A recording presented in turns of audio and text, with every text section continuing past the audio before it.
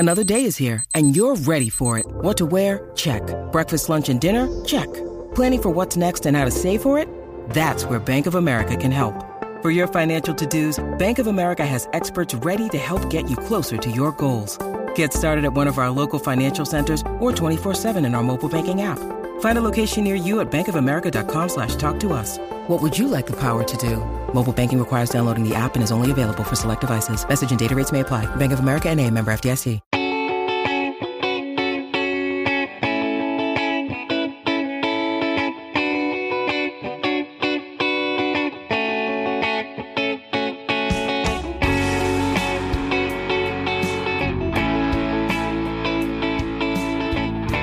Welcome to another episode of Purple Insider, where, look, this time in the Chris Trapasso Draft Show, no jokes allowed, full draft season. We are very serious about people's pro days, and what they run in the 10-yard split will determine their fate, Chris, okay? So what a day for Derek Stingley Jr. Football. Yeah, I mean, I could sense the sarcasm just dripping all over that rant at the beginning there. Yeah, I mean, I was someone that watched Derek Stingley really early on, and I had him as my number 2 overall player almost from the get-go, and that's where he stayed. So yeah, for fans, for media members, and I think maybe some coaches or new GMs that were kind of quote unquote late to the process, it was a big deal. The one thing as a draft analyst that does this year round is that I would say him jumping 38 and a half inches and running between 4.37 and 4.44, at his pro day, which is wouldn't be shocking if it was juiced a little bit, was the fact that he's coming off that Lisfranc injury. And that, I think he almost had an excuse built in that had he not jumped as high as he did or ran as fast as he did, there would be some criticism, but then a lot of people would say, hey, he had a broken bone in his foot or whatever a Lisfranc injury is. I know it's serious for a wide receiver and for a cornerback especially. So that was the biggest takeaway that I took from it, was just man, he's got to be 100% because those are 100% type figures for Derek Stingley.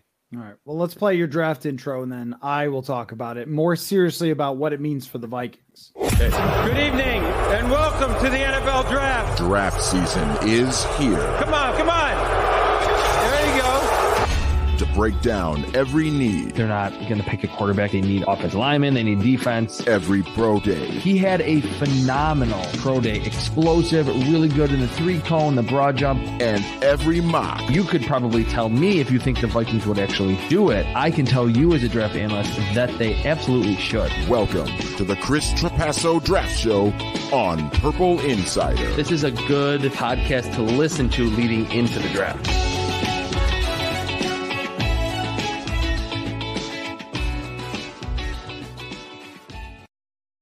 Okay, so I tweeted that Derek Stingley Jr., after running a 4 or whatever it was, very fast, would not be going to the Vikings. He won't be available because everyone wanted to see if his injury was healed and if he was fast. Also, big day for pronunciation of Lisfranc or Lisfranc. I know I've heard it both ways. It's a crazy time to live. But I really think that the level of prospect he is, that everyone just want to know, are you fast? Are you healthy? And that remains an issue from his last couple of seasons, but he is still a tremendous prospect that now I feel like will likely go higher, but also it's not that serious, people. I got people tweeting me about, his broad jump wasn't good enough. And things. I'm like, look, I have no idea. All right. I don't know if that's actually going to be the case, but it makes sense to me that it would be significant that he is this fast, and that it's very possible he could suddenly be out of the running for a guy that makes so much sense for the Minnesota Vikings. Yeah, I think we have to all remember that Daniel Jeremiah, I think in the 2019 draft class, his mock draft the day before the draft or the morning of, I think he even updated it, he hit on 8 of the 32 first-round picks, prospect and team. I don't think position necessarily. And afterward, he said that was the most he's ever gotten. So we really have no clue, especially where these guys are going to go. The one thing that's weird about this, and I'm not trying to speak from an ivory tower saying hey, I was first on Derek Stingley. I'm not a big, I watched him before you type of draft analyst. That I get everyone's on their own schedules, whatever. But I think having me on this show for your listeners, I'm someone that is doing it from before the buzz begins, or a prospect can lose steam with his draft stock. So I'm almost doing it as genuinely as possible, because it's not, hey, well, yeah, I watched Derek Stingley's pro day. Now I'm going to go back and watch his film, and I'm going to grade him as a number 2 overall player. What's weird is that before he worked out, there was a lot of criticism out there that, like, hey, yes, he does get injured a lot. Like, we're a little concerned about that. But a lot of people's main gripe was that, oh, his 2020 and 2021 film was not really as good as 2019. It wasn't about, hey, like, he's injured, and if he's healthy, he's, going to be picked ahead of Sauce Gardner. So everyone kind of this chorus on NFL draft Twitter, or NFL Twitter in general, being like, look at how fast he is. Wow, he might be a top 10 pick now. It's like, wait a minute. How did this change his quote unquote bad film from 2020 and 2021? To me, it didn't do that. And to the trolls back at you trolling, saying that a 10-foot, 2-inch broad jump isn't that good. It's like this, I think 60 something percentile. So it's not amazing. And I think that there's still a decent chance that Derek Stingley's on the board. Like I said, right before we started, he could go number 2 overall to the Dan Campbell Lions. And I think that would be a kind of surprising, but not like, holy crap, this is like Tyson Alualu going in the first round when Mel Kiper didn't even like have him graded. That was, to me, like the biggest draft shock that I can remember. But he could also be, get passed by the Vikings and go in the 20s. I don't think today really changed that much. If you liked Derek Stingley before, you thought he was that fast, you thought he was that explosive, and if you were a little bit concerned, maybe him running as fast as he did coming off the Liz Frank injury helped a little. But in general, if you didn't like him, you weren't a huge fan of his 2020 and 2021 film. Just to be clear, I have no idea whether it's Liz Frank or Liz Frank. I've never heard Liz Frank, but I'm just saying I've heard it. I'm not saying that I know that that's the case. Or maybe I'm just messing with you. I guess that's for you to decide. So, but no, here's the thing. Also, I can look this stuff up, like how much someone's broad jump matters as a corner, because we have a wonderful internet world. And the thing that I was actually making fun of, the 10-yard split, has correlated more to cornerback success than anything else. It's not even close. I believe it was Kevin Cole of Pro Football Focus who studied this. Wasn't Vertical up there? I think Vertical might have been, but second, it was, I think, besides 10-yard split. I tweeted this like not too long ago. 40-yard dash was not a strong correlation at all. Broad jump was not. I want to say it was 10-yard split and then vertical, and they were 1-2, I believe. Yeah, actually, you know what? Why don't we go through them just real quick, because I have this. Through all the defensive positions. Hang on, I'll find it. Yeah, okay. Because I was curious. Like, that's a good question. Does it matter that he didn't broad jump enough? Which, I mean, I made the joke of like, look, this isn't the broad jump Olympics, man. This is like playing football. So it turns out that the 3-cone means like less than nothing. The broad jump means absolutely nothing. The 40-something, but not everything. 10-yard split, a lot. And also, no surprise here, but height and weight. I mean, those matter. Arm, less than you'd think. So yeah. And, vertical. Yes, you were asking about the vertical. The vertical is second to the 10-yard split. Yeah. So those. I read that article too. It was good. Yeah, those are the things that make a difference when it comes to cornerbacks. And I think that what Stingley did today was good. It was good for him, especially the 10-yard split. I guess the larger point here is that why I'm always trying to give my original, genuine, sincere, whatever other word you want to describe, to be just true to the heart evaluations are. I feel like with the pro day circuit, it's just a way to use confirmation bias. If you really like Derek Stingley, you tweet out, wow, look at how great he is. If you don't, you say, hey, I didn't really like his film anyway. If you think someone's really fast on film, you're kind of double counting it. If he runs a really fast 40, it shouldn't really boost his stock if you already had him higher. So for as much as I definitely read articles like Kevin Cole's there, believe in analytics, I love, 3-cone for edge rushers. There's a strong correlation there at that position. But in general, it's like, it sounds like old football guy in me saying it, that film matters more than anything else. And not just film of like even production, because I think a lot of times at every position, including corner and edge rusher, you can be kind of schemed up a little bit. It's you really have to watch the traits. And I've like noticed that like when I'm watching film, I'm watching football players and I love it. I'm grateful for my job.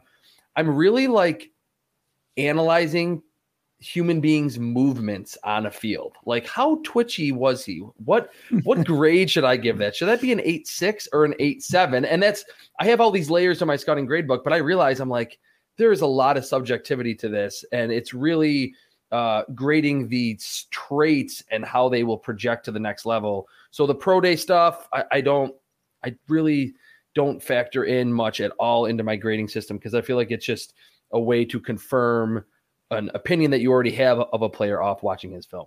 I also think sometimes you just have to be a little self-aware about everything and be like, I sent you this video clip of Desmond Ridder, and I was like, this is why I don't believe in him. Look at this.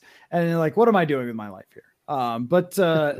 Which I do want to get your opinion on at some point, because I was talking about this with Courtney Cronin the other day. It was like the Desmond Ridder ball floating, I think, is a problem, like that it doesn't like zip. But let's not get off track here, because I did want to get to tell people what the other positions were. So the 3-cone actually has crazy correlation with the interior defensive lineman, which I don't think is a huge surprise. I mean, the 3-cone is quickness and footwork and stuff like that. Explosion too. No surprise. Also, the bench would matter there. So shocking football stuff here, folks. If you're quicker and stronger, it's good. For edge defender, it's kind of a combo of a lot of things, like the 3-cone, the vertical, the 40, those sort of all are part of it. Height and weight is less than you would think, but the 40 seems to really attract teams in terms of their draft position, but doesn't have the same sort of impact, which I think is kind of interesting. Off-ball linebackers, nobody cares about anymore. And safeties, I'm just kidding. I'll scroll back up, but we're just like talking about how off-ball linebackers are easily replaced, but off-ball linebackers are almost nothing. Nothing really jumps out to say, oh, wow, this must be like the thing that you should really look for, which I think it's because it's an intelligence position. And safety, height and weight seem to matter a lot to draft position, but not so much to success. And no shock there that the 40 and the 10-yard split. Well, this is a Kyle Hamilton thing. This says the 40 kind of matters for safeties, which I think pops out. But I don't even know what Kyle Hamilton's real 40 is. I just know that some people might want us to think it's slow because they want Kyle Hamilton. I don't know. Mm-hmm. It's draft season, baby. Yeah, I think too that about all those, like all that research and like what matters, what doesn't, to use those in a way that is kind of functional for a pre-draft process. It's like when there is a player that I watch his film, and I'll use a Wisconsin linebacker, Leo Chenal. He's like a second or third round type. On film, I literally thought he was one of the slowest linebackers I've seen. Like downhill, good, big, overpowering. But I was like, this guy is not, like occasionally looked a little twitchy, did not look rangy. And then he jumped like 40 inches and ran like 4.5. And everyone's like, this guy's going to go top 40 now. That's a red flag to me. If you're like that good of a tester, but you don't show that on the field, that's like a little concerning. So it's not really for me at all that I see someone run. It's not very often that I see someone run a lot faster and go, well, I got to boost his speed score now. It's like, I did not see, and a lot of the guys this year, I don't know if like there was that theory during the combine that like the one night of the combine was kind of juiced, and then the next night they used like a different stopwatch or something. I know it's like when the officials come out, they're like electronically timed, but a lot of the corners, I think it was, were really fast. Receivers, like there was like Bo Melton from Rutgers, like ran in the high 4.3s. And I was like, I have high 4.3s. Like a lot of players don't play to their speed on the field or to what they show at a pro day or at a combine. So that's another reason why, during this period, not just coming on this show, but radio shows, stuff like how much of an impact did this pro day have? I think it can matter to teams, but it shouldn't. And I think that's where teams can get into a lot of trouble, where they fall in love with a workout and then on the field that player just doesn't have that type of athleticism. Ridder is definitely that guy for athleticism. Yes, absolutely. Doesn't play with it. So, all right. I mentioned this somewhere, but like, here's my comp for Ridder, Josh McCown. I think he's Josh McCown because his athletic scores are outrageous, but you never really see it in his play. he seems like a really, really great guy, like smart leadership, all that stuff. The ball just doesn't have a whole lot of juice. And if you have Josh McCown as your quarterback, you're probably not winning a lot. But I think you could also be functional on a rookie quarterback contract. So start, but not necessarily take team to the Super Bowl. And I don't see a high-end skill of his that could take a team to the Super Bowl.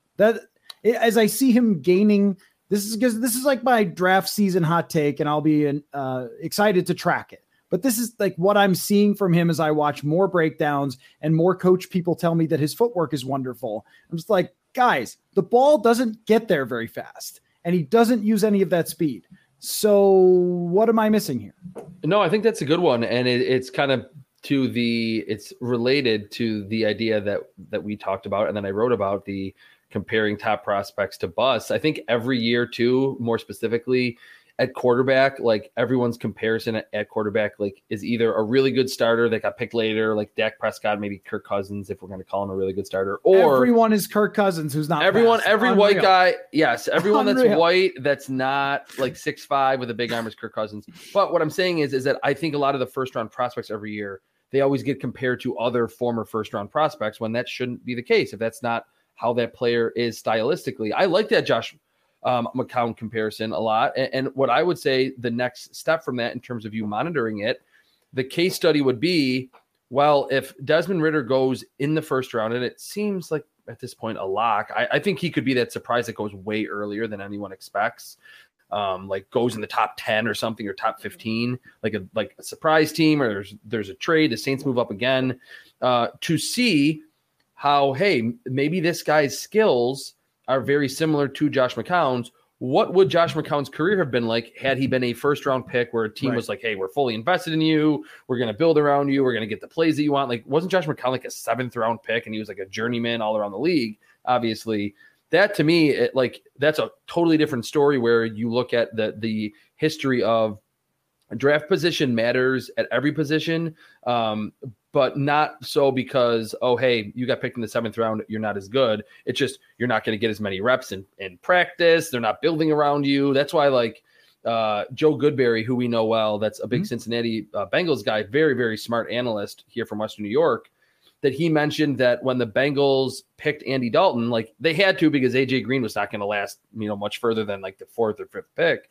But with Andy Dalton going in the 2nd round, it was kind of like, yeah, we're not. I mean, they tried to build around him, but I think it was like, oh, you were a 2nd round pick. So that's kind of what we could look at with Desmond Ridder. Like maybe a Josh McCown skill set could have actually worked out and been good, but no teams were ever willing to invest in him as their starter. Yeah, I asked Kirk Cousins this once, what he thought of why being a quarterbacks, 4th round pick. Well, why he thought quarterbacks succeeded and why they didn't. I mean, as a 4th round pick, he's had unbelievable success for his draft status. For sure. And, I mean, he might have made more money than almost every 1st round pick at this point. And I just asked him, like, what do you think? And he said the biggest thing for him, and I'm sure there's 100 other things you could put into it. Some guys cannot throw the ball accurately. And Sage Rosenfels explained that the NFL ball is a little different than the college ball. And it's like, what in the world? Like we already have enough trouble college football. You have to make the ball different. So anyway, I think he said it's like a little more slick or it's a little harder to throw, whatever it is. Anyway, that's not the point. But what Kirk was saying was like, look, I landed on a Washington team where I didn't have to start right away. And a Shanahan was my coach, and another Shanahan was my coach, and then McVay was my coach, and then they gave me Deshaun Jackson, Pierre Garçon, Vernon Davis, and Josh Reed, Jordan Reed. And Jordan Reed, so like that was their Josh Reed is a TV guy from Buffalo, I know.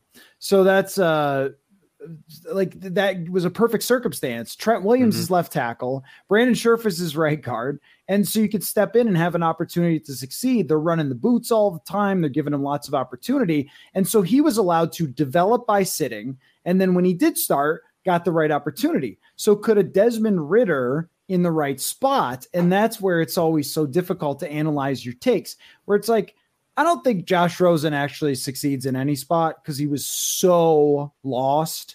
And that was at first they fired their offensive coordinator and their coach was bad. And then, but once it's 2 teams, once you don't show anything as a backup with any other teams that they want to keep you, like, okay. But, maybe Ryan Tannehill's a good example for this, where there's a guy who showed flashes, but he also had Adam Gase, and then he escapes and then turns into a very good quarterback. There was one more thing I wanted to say. Are you a wrestling guy? Do you watch professional wrestling? I did when I was a kid, but I seem to be in the growing minority that does not watch that. Okay. So I watched a little when I was a kid as well. Hulk Hogan. I played the video games. Mm-hmm. And a pandemic thing was my wife wanted to watch it because we watched a Netflix show called Glow, which was about women wrestlers. Mm-hmm. It was a thing that really happened in the 80s and super fun. Highly suggest. So we wanted to watch the real thing. And I had not watched in many, many years, like literally since Hulk Hogan. And so we're watching not too long ago. And it's like, wait, Ronda Rousey is a professional wrestler now? When did this happen? And so I'm getting to a draft comparison, I promise you. And then we could like draft sim or talk about something else. But so anyway, I'm watching Ronda Rousey and I'm like, everything looks a step slow because she's new to this. And so even though she's a way better athlete than the person she's wrestling against, it just looks like it's not quite there. And I think that is what you're talking about when you watch a prospect and then you see them test and you go, holy hell, that was not there on tape. It's like, if your mind is a step slow and you can't maximize fully your athleticism, it doesn't really matter what you do in a track meet. Yeah. And I think that would be across a lot of other sports. Like if you're in basketball and you're doing the layup line, you make every single layup, you're going, maybe your coach yells at you, you crank it up to 80%.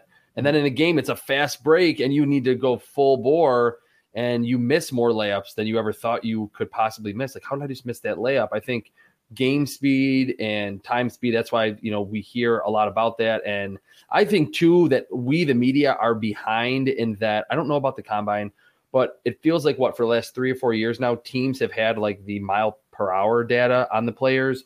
A quick Bills story, which is not something like an inside story, but it's just out there. Brandon Beane, the Bills GM, before the 2020 combine, loved Gabriel Davis. And when he ran, I think in the mid 4.5s, there was some video that the Bills website put out or something that said, it like showed Brandon Beane react to it. And he was like, yes, I'm so glad that he ran as slow as he did. I think it was mid 4.5s because he's like, we have him a lot faster than that. They picked him in the 4th round. They were happy. They got great value. And now they presumably have, maybe a good number 2 wide receiver. So I think there are still some teams that see a great 40 from a receiver or a corner or an edge rusher and get all excited and move them up the board. But I think a lot of teams, especially the ones that, Seth Walder from WGR, ESPN, always keeps tabs on like how many analytics people are in front offices. Those teams, I think, are almost like, hey, we have kind of an advantage here that we know really how fast these guys are. So we're not going to get lulled into a prospect or hate a prospect if you run super fast or super slow. Folks, I've been working on a new studio space to shoot some videos, and what better to have in the background than some awesome prints from our friends at Soda Stick. They have all the designs that they put on clothes, but you can also have them hanging on your walls too, which I will very soon. Everything from the Homage to the Metrodome to the Felino Fan Club to the Hooked on a Thielen design to the Straight Cash Homie, they have it all. Perfect for your football cave or your living room right over the TV. However you want to do it, go to sodastick.com. That's SOTASTICK.com. Use the promo code Purple Insider for 15% off hats, hoodies, shirts, and of course, your prints.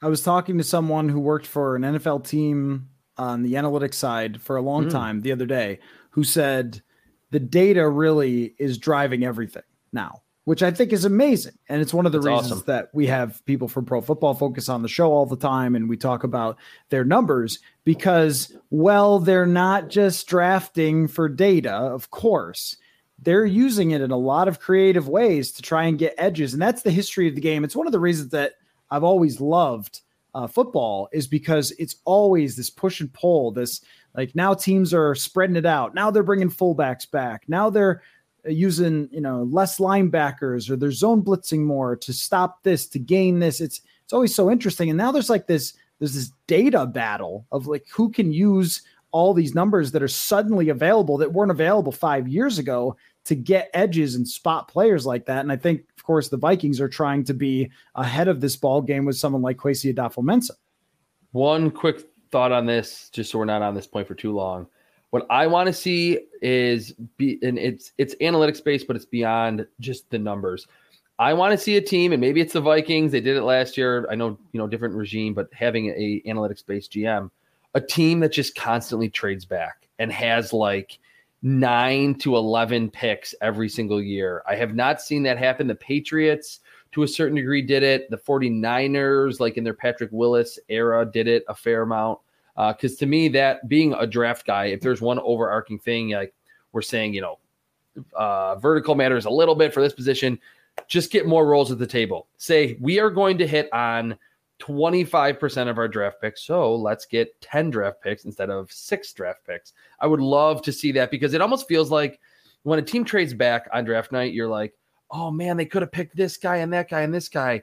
In most scenarios, and I haven't done full research on this, in most scenarios, the team that trades back and gets more picks, just based on the premise I just explained, usually makes out a lot better. But I think what's combating that is all these teams going all in and trading for all these players and not caring about first round picks. It would just be interesting to see. Actually, the one team, Baltimore Ravens, are so good getting compensatory picks that, not that they trade back a lot, but they have so many of those 3rd, 4th, and 5th rounders that I think that's been a big part of what Ozzie Newsome kind of handed off to Eric DeCosta, their GM, saying, hey, just try to get as many comp picks. You get cheap labor. You're going to miss on a lot of those 3rd and 4th rounders, but you're also going to hit on them 2 super cheap deals. I would just love to see a team that just says, hey, we're going to trade back. Oh, sure, we'll trade back. We have no strong convictions here. Feels like the male ego, or just the ego of a GM, usually comes in and says, hey, we're going to trade up for this guy. We know he's going to be good, when really, like you're saying, none of us know.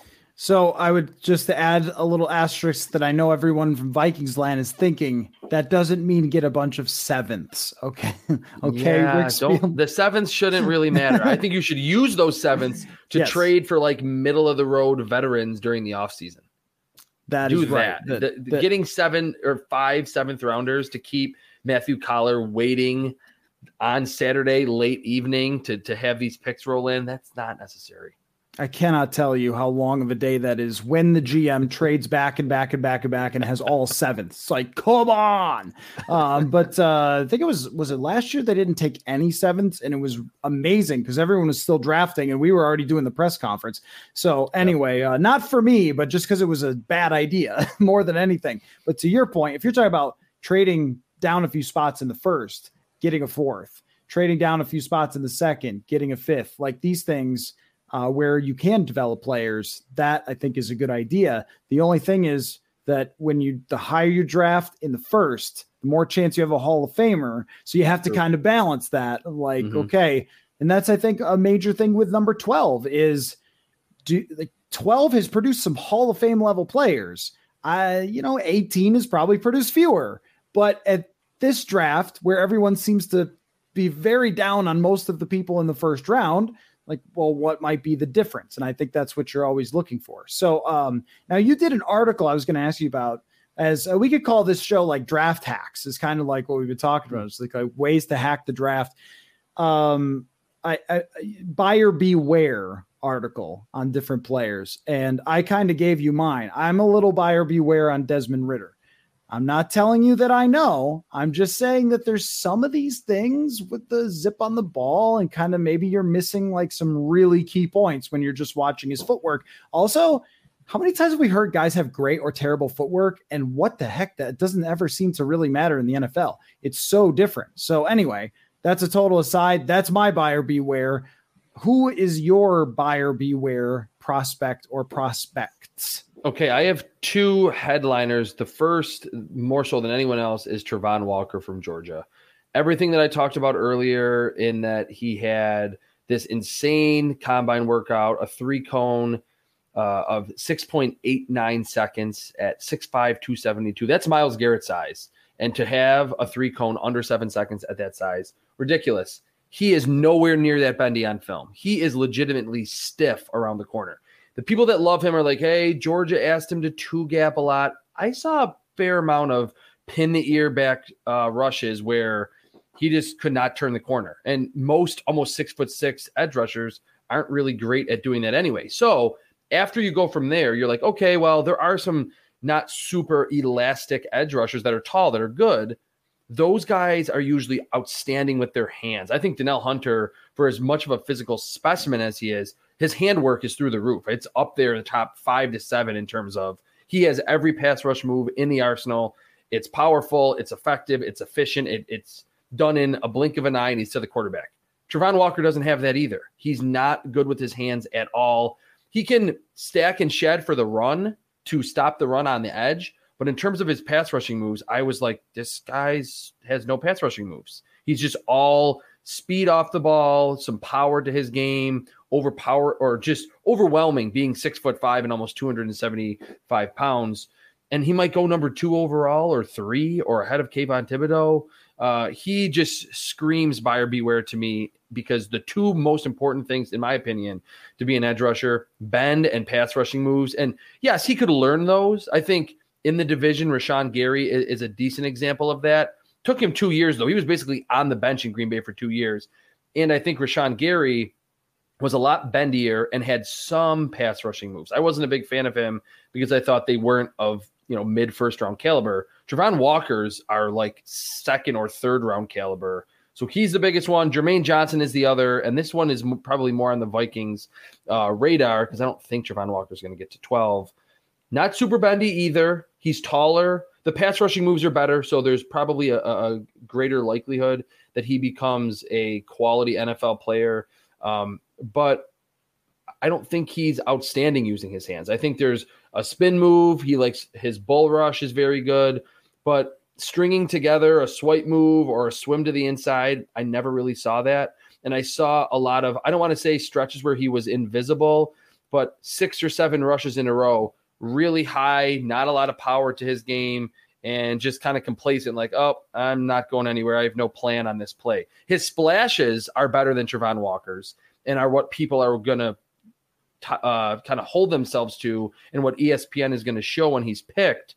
But to be like a top 10 or the number 12 overall pick, I want to see you be like electric around the corner or use your hands consistently very, very well. And I did not see that with Jermaine Johnson. Yeah, I think that the edge rushers are always really, really hard to balance the athleticism. And then everybody loves the Senior Bowl thing. And and he had one Senior Bowl practice, Senior Bowl practice, like 7 reps. And then he called it a week. He said, I'm not practicing anymore. I'm not playing. I totally get it. His agent probably said, look at Twitter. Everyone's freaking out about how good you did against this Southern Utah left tackle here at the Senior Bowl. That's what shot him through the roof. I think pre-Senior Bowl, go look at grindingthemocks.com. It's a great website that shows like the average or expected draft position of almost every prospect based on like every mock draft on the internet. In like the week before the combine, Jermaine Johnson was like early second round, right where I have him graded. He has that one Senior Bowl practice, and then it's like into the 20s and then into the teens and then in the top 10. He's a good player, but I think there's a decent amount of risk because he needs a lot more polish, and he's a little bit higher, taller, not bendy around the corner. Southern Utah just catching a stray. Yeah, Braxton Jones is actually a good prospect. I just threw him out there. Sorry. Just for no reason. The Thunderbirds. Oh man, that was what I was going to ask you. I was going to ask you what you think awesome nickname. Yeah, but you already knew. How am I surprised that you already knew? Well, for Better Call Saul fans, go Land Crabs. If you watch Better Call Saul, I have not. Sorry, I'm a loser. You're just grinding the tape. But I have one show that I've ever cared about my whole life, and it's Better Call Saul, and it's coming back. Anyway, go Land Crabs. People who've seen the show know exactly what I'm talking about. I got another one for you, and you might disagree because you're football guy. But I think buyer beware on Tyler Linderbaum because of what he plays and what his size is. And I see like his write-ups, best center at prospect of our lifetime. He played baseball. He threw shot put. He's a wrestler. He was unbelievable at all these things. and I'm not like, it's not even anything to do with Garrett Bradbury. It's just a center, and it's a 290-pound center.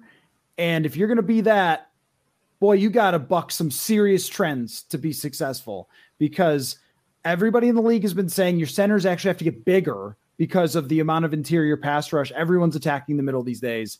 And how much impact that can have, even if he's good, is somewhat limited. And every year there's like 8 free agent centers who can play. To me, that's a buyer beware on. Even if he's good, I'm not convinced that that matters that much. Well, yeah, that's what this whole buyer beware article is all about. Like what you said, bucking the trend, that they have to kind of beat the odds or buck the trends. That's why I think Travon Walker is super risky. Jermaine Johnson, not as much. But yes, with Linderbaum, I have him graded like in the back portion of the first round. When I got to his film, I was like, you can see the size and length deficiencies on film. Now, yes, there are some incredible reach blocks. I wrote that he's the best screen blocker that I've ever watched because he's so athletic down the field. Right. But what are you calling 2 screens a game, 3 maybe? And is that going to change you as an offense if you have a really good center on screens? Not really. He does need to get a lot stronger. I think he's stronger than Garrett Bradbury was, like deals with power a little better. But again, 10 pounds lighter than Garrett Bradbury was, and arms shorter than Garrett Bradbury. And that especially with not only just interior pass rushers, there's a lot of big, athletic, 330-pound plus nose tackles that can push the pocket. It's not just, we're not in the era of the legitimate nose tackle, or back in our day, the nose guard. You remember when my dad used to call them nose guards, where they just right on the ball, and they couldn't do anything. They were just mountains in the middle of a defense.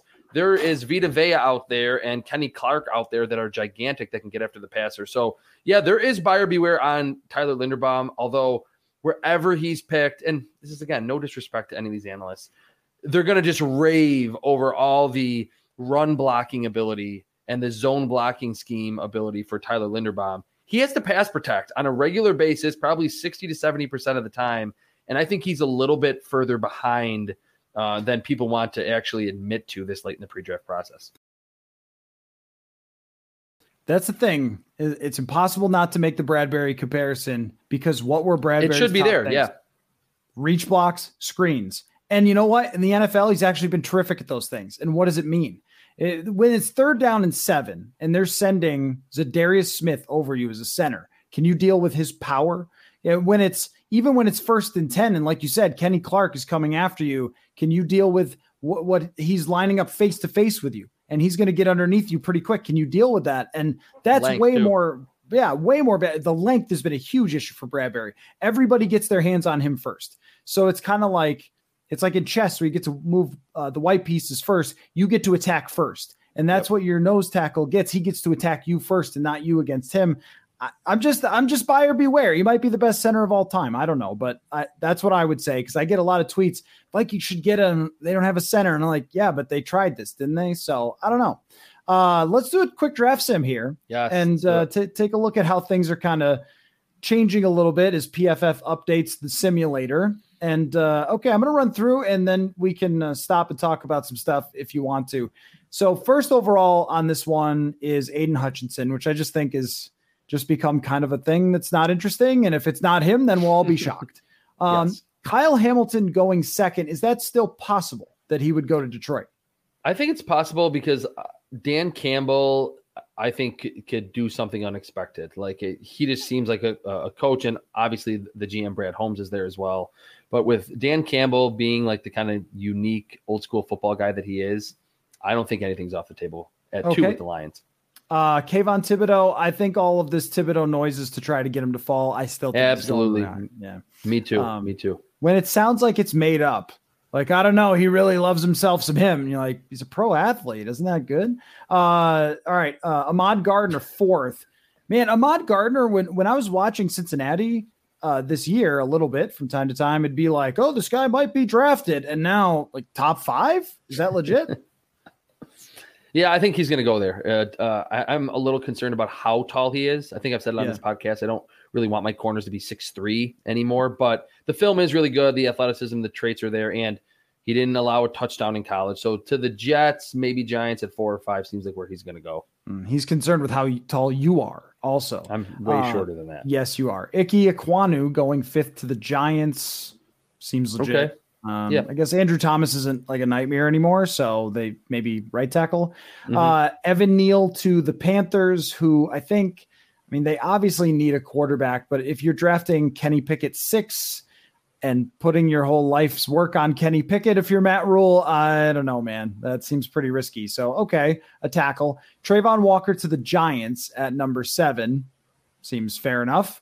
Yeah, that the league, like you said, has exploded in love for him. Derek Stingley Jr. to the Falcons, who need a quarterback, but also don't have to rush on a quarterback. I mean, they could wait. They could just tank with Marcus Mariota, where they need so many things that you might as well just get bodies. Look for, AJ Terrell, Derek Stingley. Okay. Do you have a take on that? Who cares about the Falcons, right? No. I think that makes sense, but yeah, they're definitely rebuilding. They're not going to be a player this year. Charles Cross to Seattle. You think Seattle takes a quarterback? I could see that being Malik Willis. For all the reasons that you mentioned, like you don't want to tie your horse to Kenny Pickett if you're the Panthers necessarily. It feels like also they wouldn't want to pick Malik Willis because they don't want to wait. They want maybe trade for Baker Mayfield or Jimmy Garoppolo after the draft. But the Seahawks feel like that kind of quirky team that could pick Malik Willis and be like, guess what, kid? You're starting week 1. Like I could see that happening.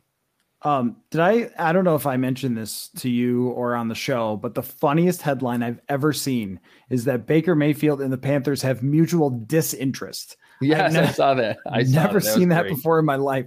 That is the funniest. But hey, you might, it's way better than what you have now. Baker Mayfield. He had a good year like 2 years ago. I mean, anyway, Garrett Wilson to the Jets. That makes a ton of sense. Zach Wilson just needs more people to throw to and got to find out if he can play. And then Malik Willis to the Commanders of Washington. So, I mean, makes a ton of sense to me that they would want Malik Willis. And so that leaves all the other quarterbacks on the board and lots of options for the Vikings. We did a sim the other day where I took George Karlaftis. You got Drake London is on the board. Jameson Williams. I'd love a take on Jameson Williams. What do you think of him? I'm a big fan. He's my number 2 wide receiver in this class. But again, if the Vikings are trying to, what are they doing? A rebuild, competitive rebuild? Competitive rebuild. So you just pick a side with whatever you do in the draft. You say, no, that's the rebuild side. If you pick Jameson Williams, if you pick a corner, you're like, that's the competitive side. Smart. It's smart from a PR standpoint by this new Vikings regime. So you got to, give them an A+ for their PR early on. What I was going to say is instead of just saying like who I think they could draft, I'm literally looking at my scouting gradebook big board right now, and Drake London would be the highest player left. Right after him, Andrew Booth, who I'm a lot higher on than most, and Jameson Williams. So we were talking about pro days not mattering, but if Drake London runs like 4.7 and is just like not a top 12 overall talent, then maybe he wouldn't go there. But I would love Drake London and Jameson Williams if you're, wanting to stretch the field with Kirk Cousins, who's ironically one of the better deep ball passers in the league, despite not having a big arm. And that could be, I think we talked about it last episode. You have Justin Jefferson, the tail end of Adam Thielen's career. By November, Jameson Williams can be on the field and then kind of slowly, even in season, take over for Adam Thielen down the stretch, as I think the Vikings are going to be trying to push for the playoffs. I like it. I have been very much on the wide receiver train. Can I ask you, though, real quick about Devontae Wyatt? Because when I was watching Georgia, just in football games, he was the guy that stood out to me the most. Oh, yeah. I have him graded a lot higher than Jordan Davis.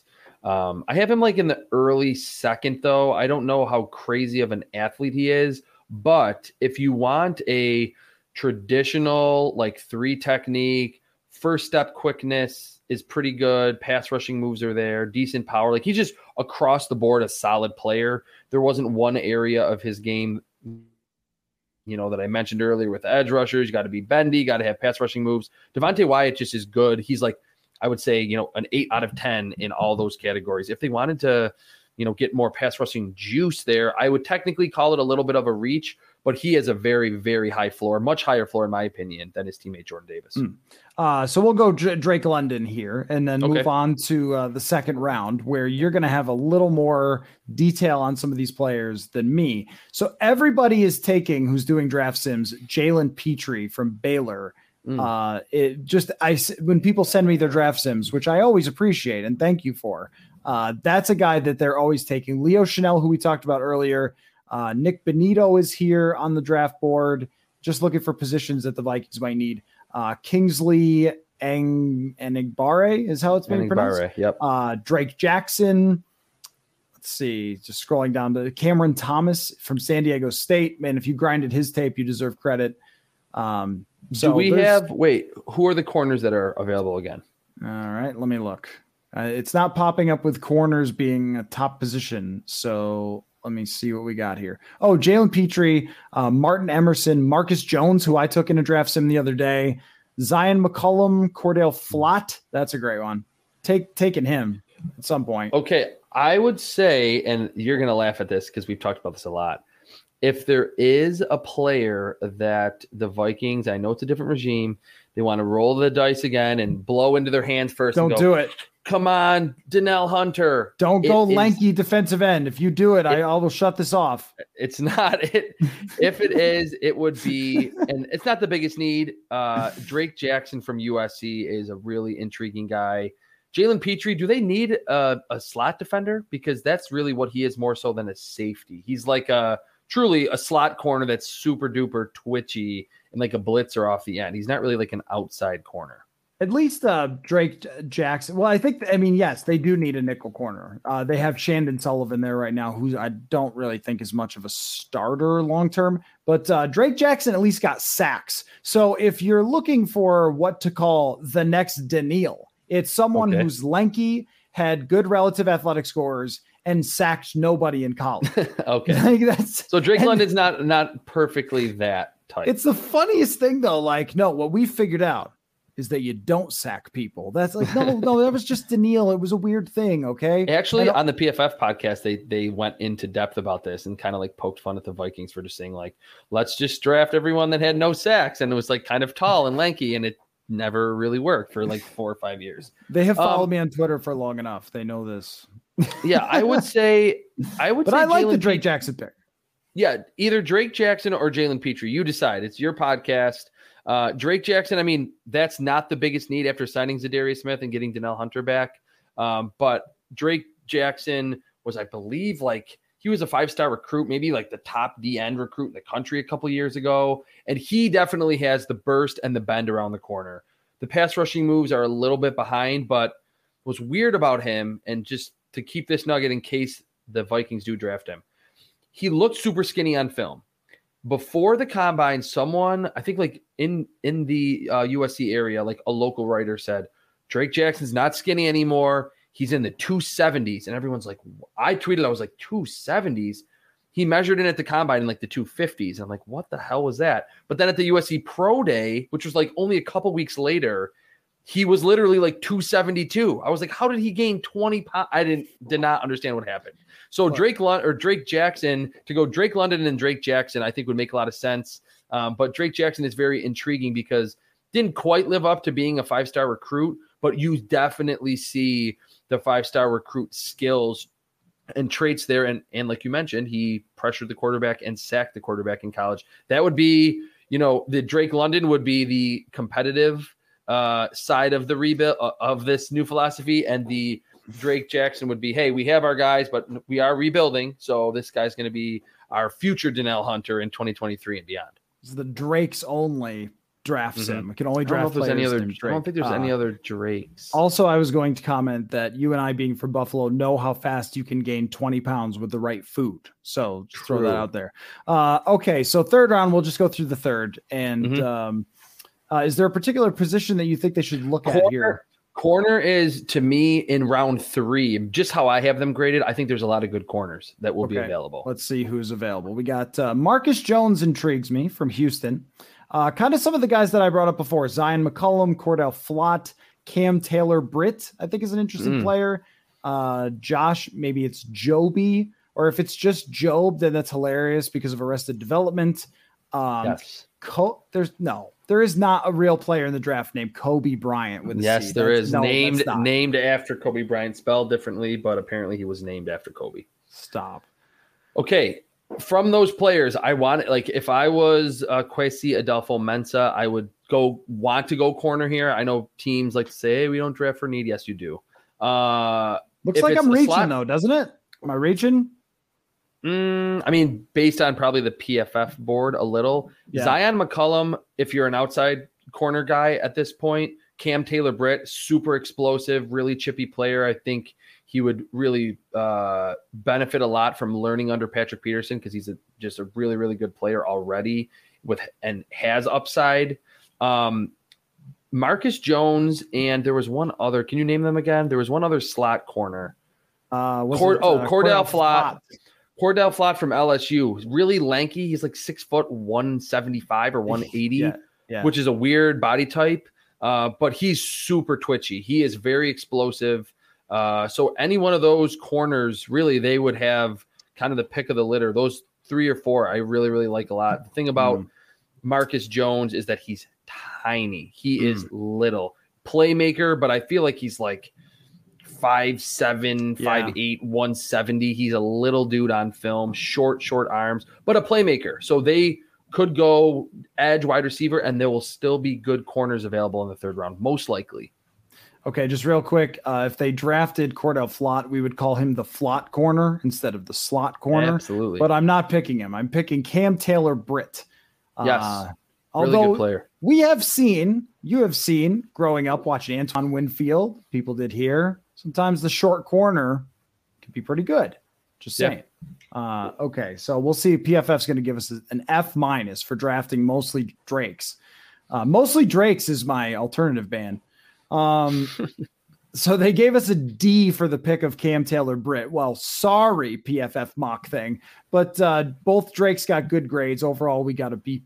And I think if the Vikings came away with 2 defensive players for the future and who could provide immediate depth and a receiver right away who could eventually take over for Adam Thielen and play a number 2 role to Justin Jefferson, I think that's a really good draft for the Vikings, assuming that they only have 3 picks in the first 3 rounds and there aren't trades. So wait, one last thing that I want to say to defend my Cam Taylor-Britt. We've been talking about pro days. Do they matter? Do they not? Maybe some of your listeners are like, hey, I think pro days matter.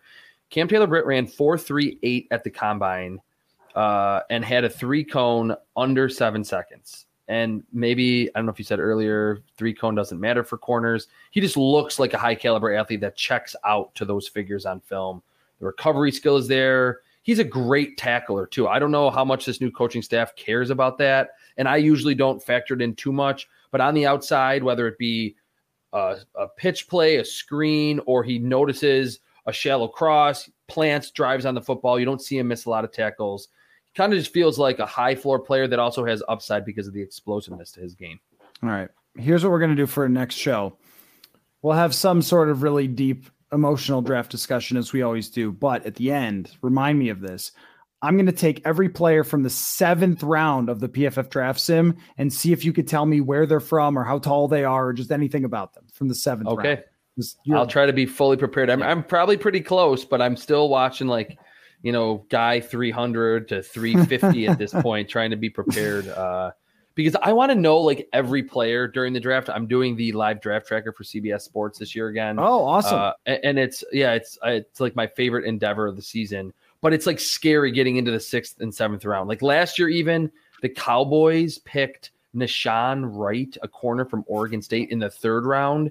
And no one knew who he was. So that's the nightmare that you want to avoid. So I'm watching guards from Mercer and whatever, any film I can get my hand on. So yes, that'll be a fun exercise next week. Awesome. Let's do it. Okay. Chris Trapasso at Chris Trapasso on Twitter, and CBSSports.com is where you can read all of his draft coverage. We will do it again soon. Football.